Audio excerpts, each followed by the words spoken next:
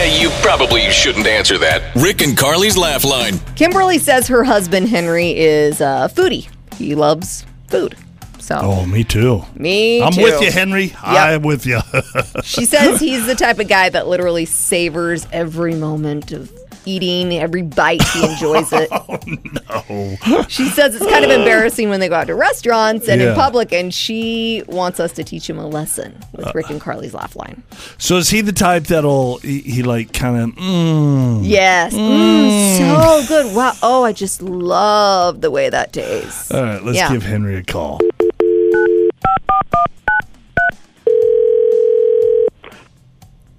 Hello? Yes, hello, Henry. Yes?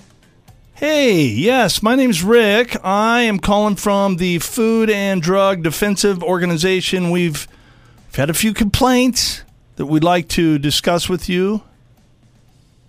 I don't really know what's going on. Yeah, we've received reports that the way you're eating in public is a bit provocative. It's kind of indecent. It's borderline abusive to the food that you're eating. What is going on? Henry, let's say you have a delicious tasting steak in front of you. Is it true that you'll stare at the meat first, and then eventually you cut a piece, and then slowly, as it enters your mouth, sometimes your tongue may come out seductively licking the steak before finally putting it all the way in your mouth? This is ridiculous. Who did you say you were again? We're the Food and Drug Defensive Organization. Do you understand that we've received more than a dozen complaints about your abusive eating habits? From who?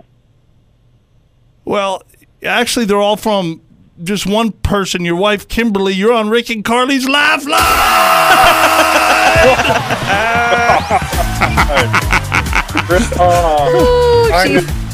She told us that you were a foodie, Henry. So She says you're abusing your food.